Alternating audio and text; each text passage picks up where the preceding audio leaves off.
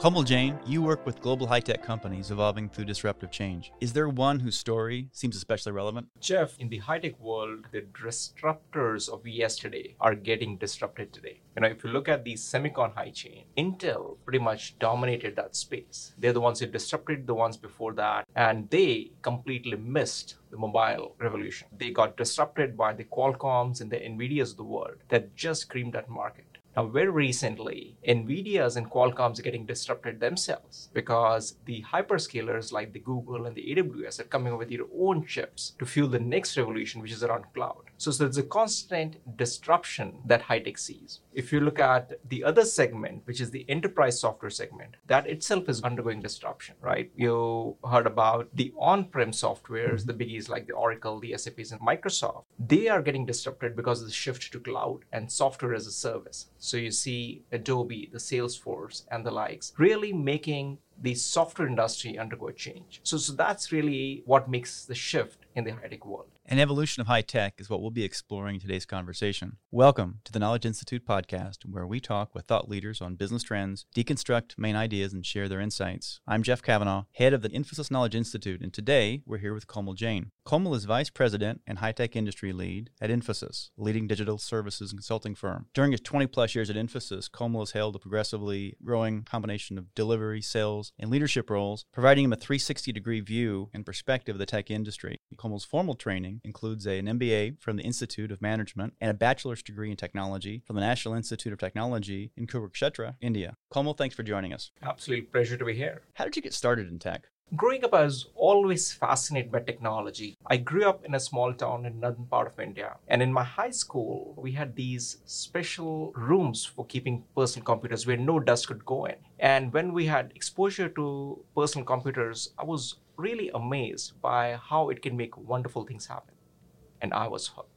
This was in early 90s when Fortran and DOS were still the predominant languages. During the 90s, I also got exposure to a lot of cool stuff happening, what we call now as the internet revolution. We saw companies like Yahoo, AltaVista, Netscape really shaping a whole new industry. During the very early part of my career, I was the founding member of a startup. So I really have seen high-tech evolving through its various phases, and that has always kept me fascinated about how it is driving changes, and not for its own industry, but also for many other industries around. What is it about tech that excites you? Electronic engineering was a major for me. And when I look at the technology industry, it really shapes each and every other industry. Going back to your startup days, what's one memory you can pull from there that was most interesting or thrilling? So I think what is so exciting was the speed of change. These were the days during the internet revolution where you could see a lot new things happening. One was obviously how Netscape and AOL really shaped the internet industry. But on the other hand, we could see totally new offshoots coming up. E-commerce was getting developed through Amazon. There was a total new field of auctions becoming all of a sudden available by the likes of eBay. And then you had Yahoo and AltaVista, which people don't remember anymore, which really shaping the search industry where information really became accessible. Now, when I look at my startup base, I could see that in a startup, you had to fail fast and fail cheap. We were continuing to invent and look at new models. What was your product back then? So the product was really focusing on monetizing the new emerging e-commerce market, right? Be able to look at what Amazon was doing, be able to look at what auctions on eBay was doing, and then also look at how you can provide information across to users in a very timely fashion. Smartphones didn't exist. So the model was really about getting information on your handheld device in a very quick fashion, and they be able to take action based on it. Fast forwarding to today briefly, what is the same in the problems we're trying to address and what's really changed? If I look at it in the high-tech world today, I feel it is fundamental to each and every industry, right? Let's look at the automotive. As industry is going through major shifts, you will see the emergence of electronic vehicles. You see the emergence of ride sharing. You also see autonomous driving. Now, but if you go underneath it, what really is happening is the software and the hardware that powers this change. That's kind of fundamental to the shift that we are seeing in the automotive industry. Similarly, if you take another example of financial industry, there is technology that is really powering the efficient working of the markets. You look at accurate forecasting, accurate predictions, which really keeps the market going and being more efficient. Also, in the financial sector, we see the use of technology to prevent cyber theft. to be able to look at credit scores, all in real time to be able to better service his customer. Similarly, if you look at the retail segment, we are looking at how your e-commerce giants and retailers are able to sense the demands before a consumer even knows about it. They're able to not just forecast it, but able to make meaningful recommendations, being able to service the client. And underlying all of this is the hardware and the software. So that makes the whole high-tech space very fascinating. In my view, going forward, each industry will become a technology company. So that's why high tech's important to everything else. Let's go back to the heart of the matter, though, for these tech companies. What is the major problem they have to address?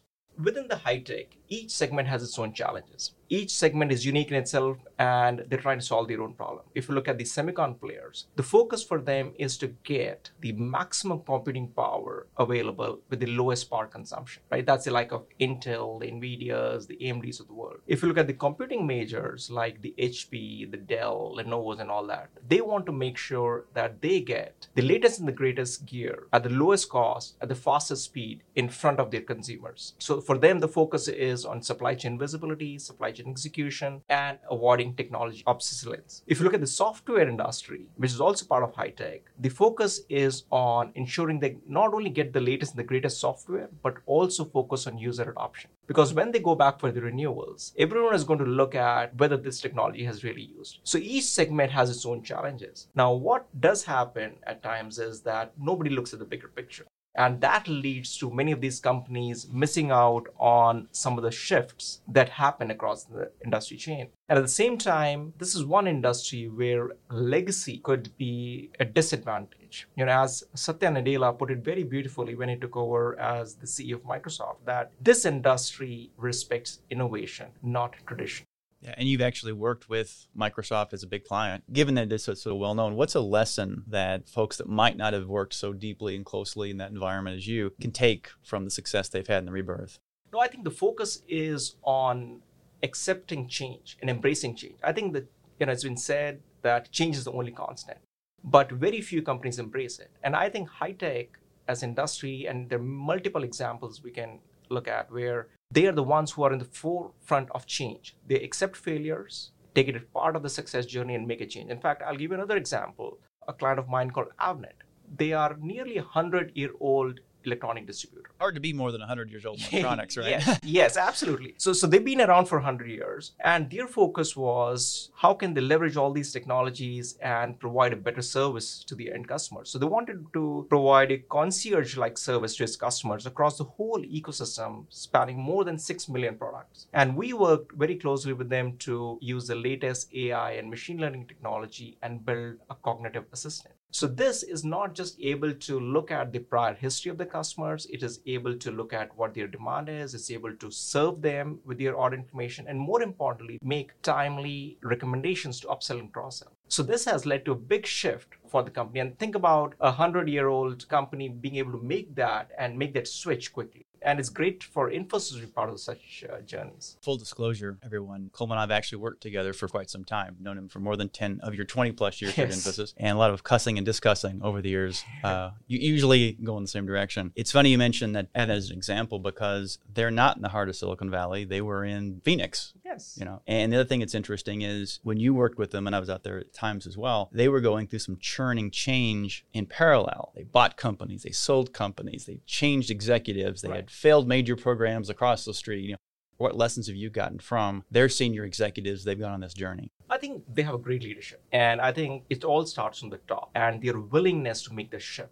When you look at their CEO and their CIO, whom we are very closely engaged with, I think they are able to really see the shifts that are happening. They're able to divest what is not working for them. And then they're able to go through the pains of a change. Think about it, change is never easy. A lot of people talk about it, a lot of people don't embrace it, but very few do it. But I think in Avnet, I've seen a company and a culture which is willing to embrace the change, being able to engage with partner who can help them on the journey, and being agile enough to shift the journey if that is what is needed. And I think they are one of the examples where over the last 3-4 years that we've worked with them, we've constantly seen them being innovative, being able to listen and really make the shift, even though they have a huge culture, which could be a hindrance. And I'm glad you brought them up as well. One last comment on them is they're not the so-called glamour company, the Apple, the Google, Facebook, and yet they're a multi-billion, 15, 20 plus $billion company who sits in that next layer of making tech work. And I think it's for the rest of us that are trying to be out there making it work, they're a good lesson. As you think about tech companies, what's unique about them? Do they actually experiment more than others?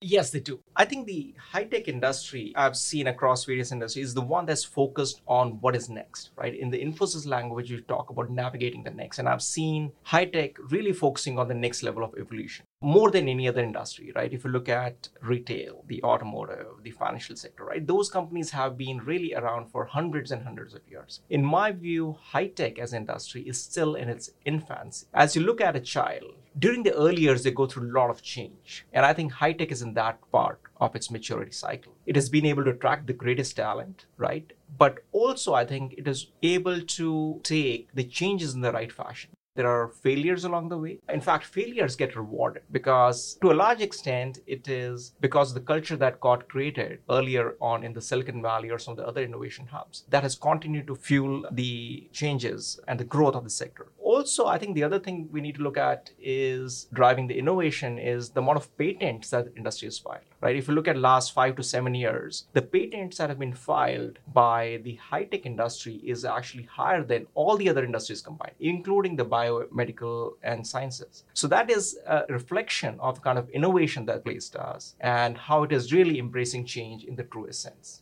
Once again, you are listening to the Knowledge Institute, where we talk with experts on business trends, deconstruct main ideas, and share their insights. We are here today with Komal Jain, high-tech industry leader at Infosys. Komal, on a bit of a lighter note, high-tech companies put out some really cool products. Sure. Are they cool internally themselves? It's difficult to say. While they work on some really cool stuff, I think internally they face very similar challenges. I think the biggest one is attracting the best talent. Everyone wants to go after what you call as super programmers, the 10x programmers. So that's a constant challenge for any company and more so for high tech. Also, I think many of these companies have grown big very fast. Another thing unique about high tech is many companies go through mergers and acquisitions. So all of a sudden, you see internal technology systems which don't talk to each other. So I meet across many CIOs almost every week, and they're all still struggling to clean up the mess and making basic information available to their business. So they have those challenges. They look cool from outside, but I think internally they have the same complexity.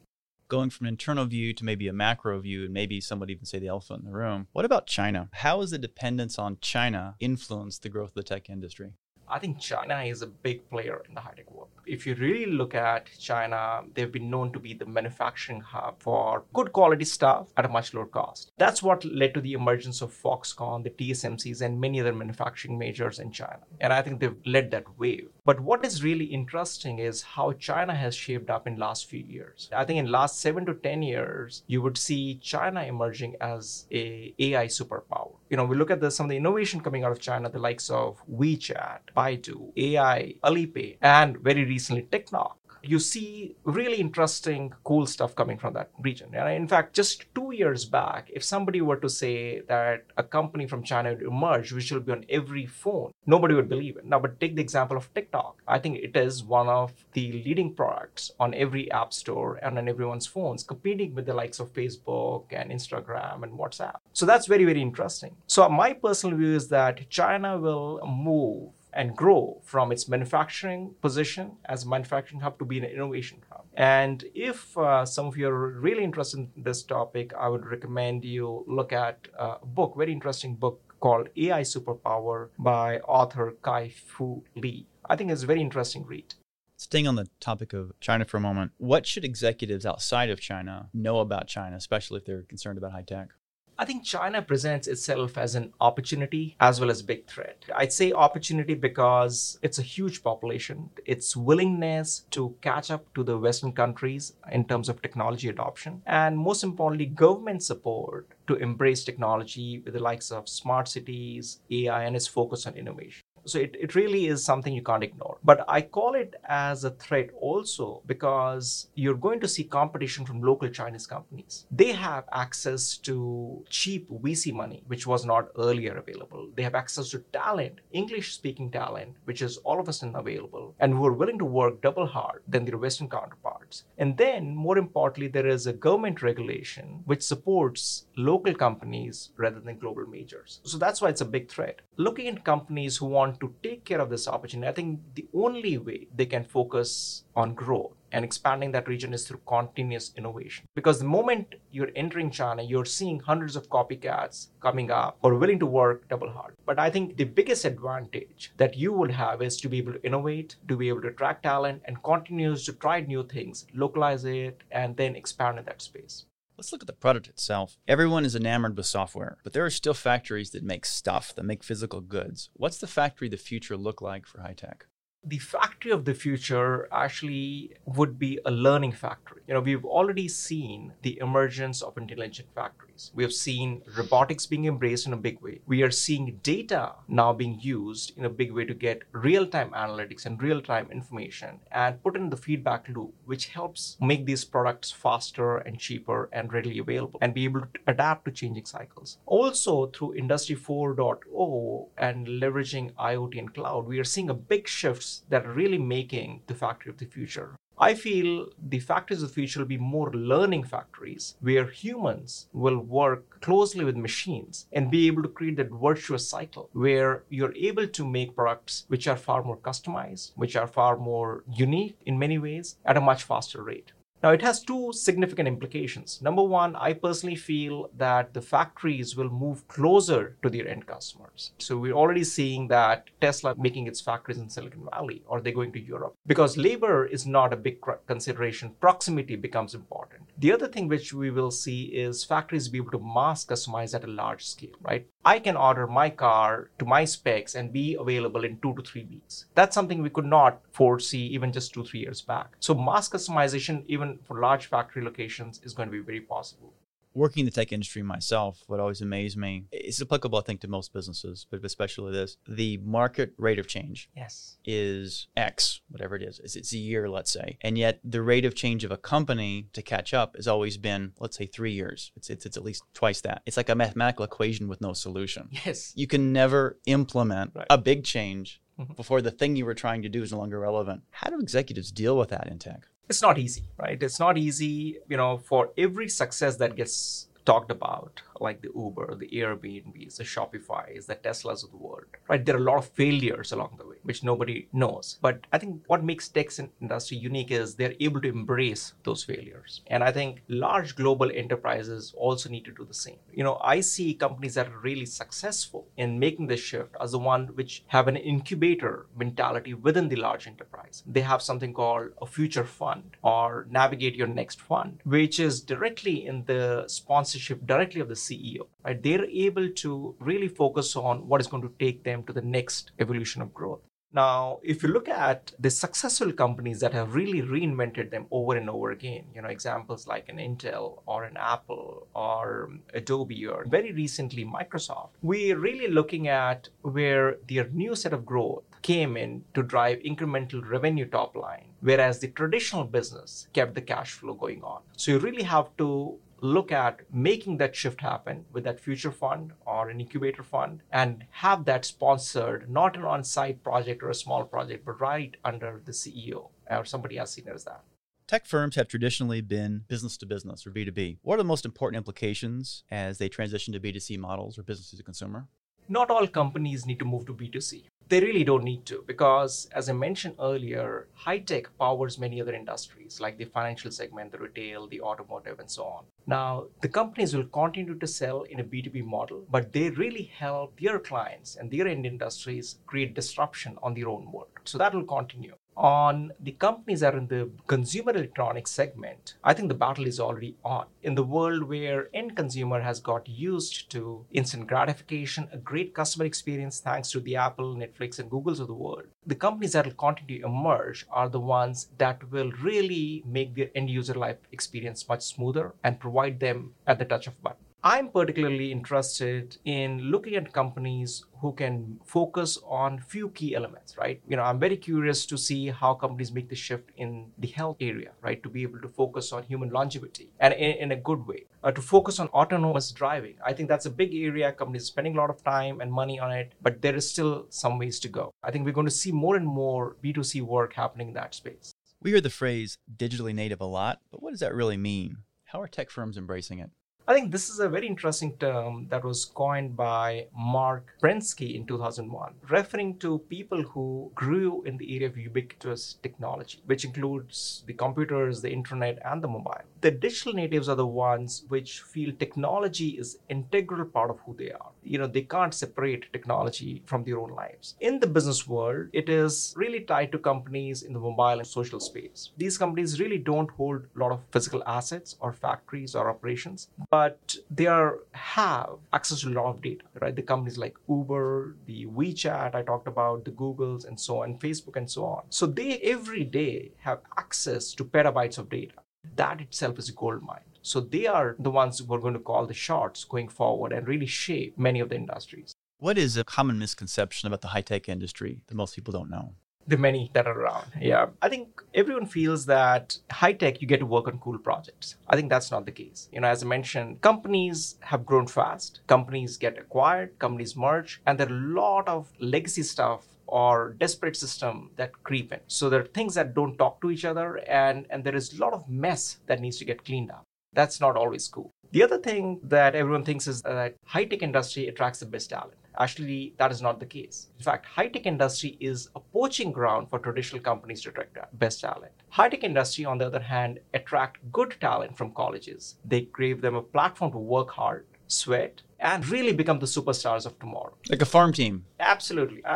And also, I think the third thing is that high-tech companies are really cool because they provide access to free food, free beer, and whatnot. I think that's a misconception because those are the people who are working day in and day out. They have absolutely no work-life balance. So a lot of people who things that look cool from outside may not be the ones which a lot of people come for the ping pong, the free food, stay the night. Yeah. Yes, absolutely. And work the whole night. Yeah. You're absolutely right. So these are the things that make high-tech look very cool from the outside, but in the inside, it's not as exciting as it looks like to be. Close to wrapping up, what 3 things can you leave executives with that they can follow to succeed in their own disruptions? What comes to my mind is be really honest about the difficulties of change. People know it, people talk about it, but very few do it. I think the biggest thing is be able to champion failures, be able to embrace what changes, and be able to full-heartedly support that. I think that's one big thing which I will recommend highly to anyone listening to this podcast. Second, I personally feel is always look for the right talent.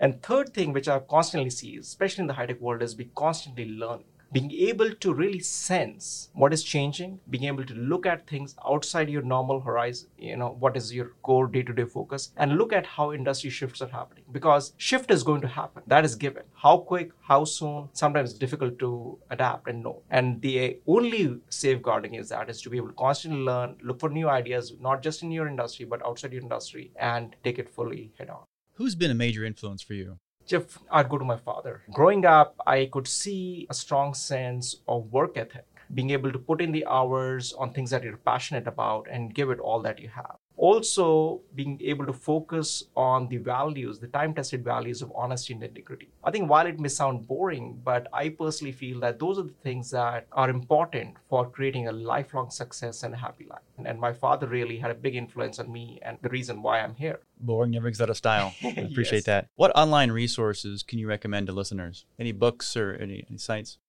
I just finished a very interesting book on Elon Musk by an author called Ashley Vance. It's a very fantastic read because this was written before Elon Musk got to be known for all the success at Tesla and SpaceX and others. It really talks about all the challenges he had to go through, almost the near bankruptcy situation that he got into. So I'd highly recommend anyone interested to know what the high-tech goes through to pick that up. Finally, how can people find you online? They can find me online on Infosys website, on my blogs, as well as on LinkedIn. And if they're interested, they can directly write to me at komaljain@infosys.com. You can find details on our show notes and transcripts at infosys.com/IKI in our podcast section. Komal, thank you for your time and a highly interesting discussion. Everyone, you've been listening to the Knowledge Institute, where we talk with experts on business trends, deconstruct main ideas, and share their insights. Thanks to our producer, Catherine Burdett, Dode Bigley, and the entire Knowledge Institute team. Until next time, keep learning and keep sharing.